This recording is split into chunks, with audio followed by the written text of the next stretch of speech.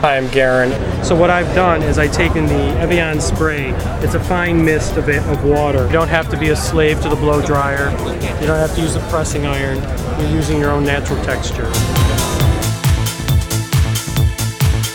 There's a few tips I'd like to give you when you're going to get a new haircut, or getting your hair shaped, or looking for a new look. I don't want to cut it too short here. The one thing I really think you should do is bring in a photograph. A photograph is worth 1,000 words. This side. This is me with when it's curly. I didn't bring any. So here's a curled version. This is somewhere where I'm thinking that's the shortest you can go. When you're picking the photographs, think of the hair texture that you feel is similar to yours, and the face shape is similar to yours. You could bring in as many as you want, but you generally, if you're pulling pages out, you're always going to have a common thread, whether it be the length, whether it be the texture, whether it be the layers that you're putting into the hair. Get the dialogue going with the hairdresser, with your hair cutter, and talk to them. Let them tell you why it won't work, because maybe your texture's too fine to get that full volume. Maybe your hair's too thick and straight to get the movement or the softness that you want from the haircut. Okay, when you're changing your hairstyle or getting a haircut and you want to get a dialogue going with the hairdresser or the hair cutter, my suggestion is, number one, if you admire someone's hair, you should ask them who cuts their hair.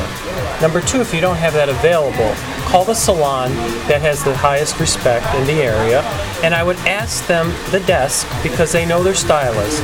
If you want a funky haircut, you say, oh, okay, who does the most groovy haircuts in your salon? If you have long hair and it's always been a problem, you want to keep it long, you ask them, who's kind with long hair that I can get a beautiful shaping and something more modern, but on the edge? And who is open to having a discussion? Because you don't want to end up in a chair where the hairdresser or the hair cutter is just going off and cutting their own thing without consulting with you. You have no color in here? Nope. Beautiful hair. Thank you. It's naturally wavy, but I blow dried it yesterday, so it's a lot straighter. So you do it both ways. Good. I guess I'm thinking it would be this kind of haircut. But I kind of wanted something like a little punky and edgy, kind of like low light. I think that would be a good idea. I mean, it's more like Jennifer Aniston.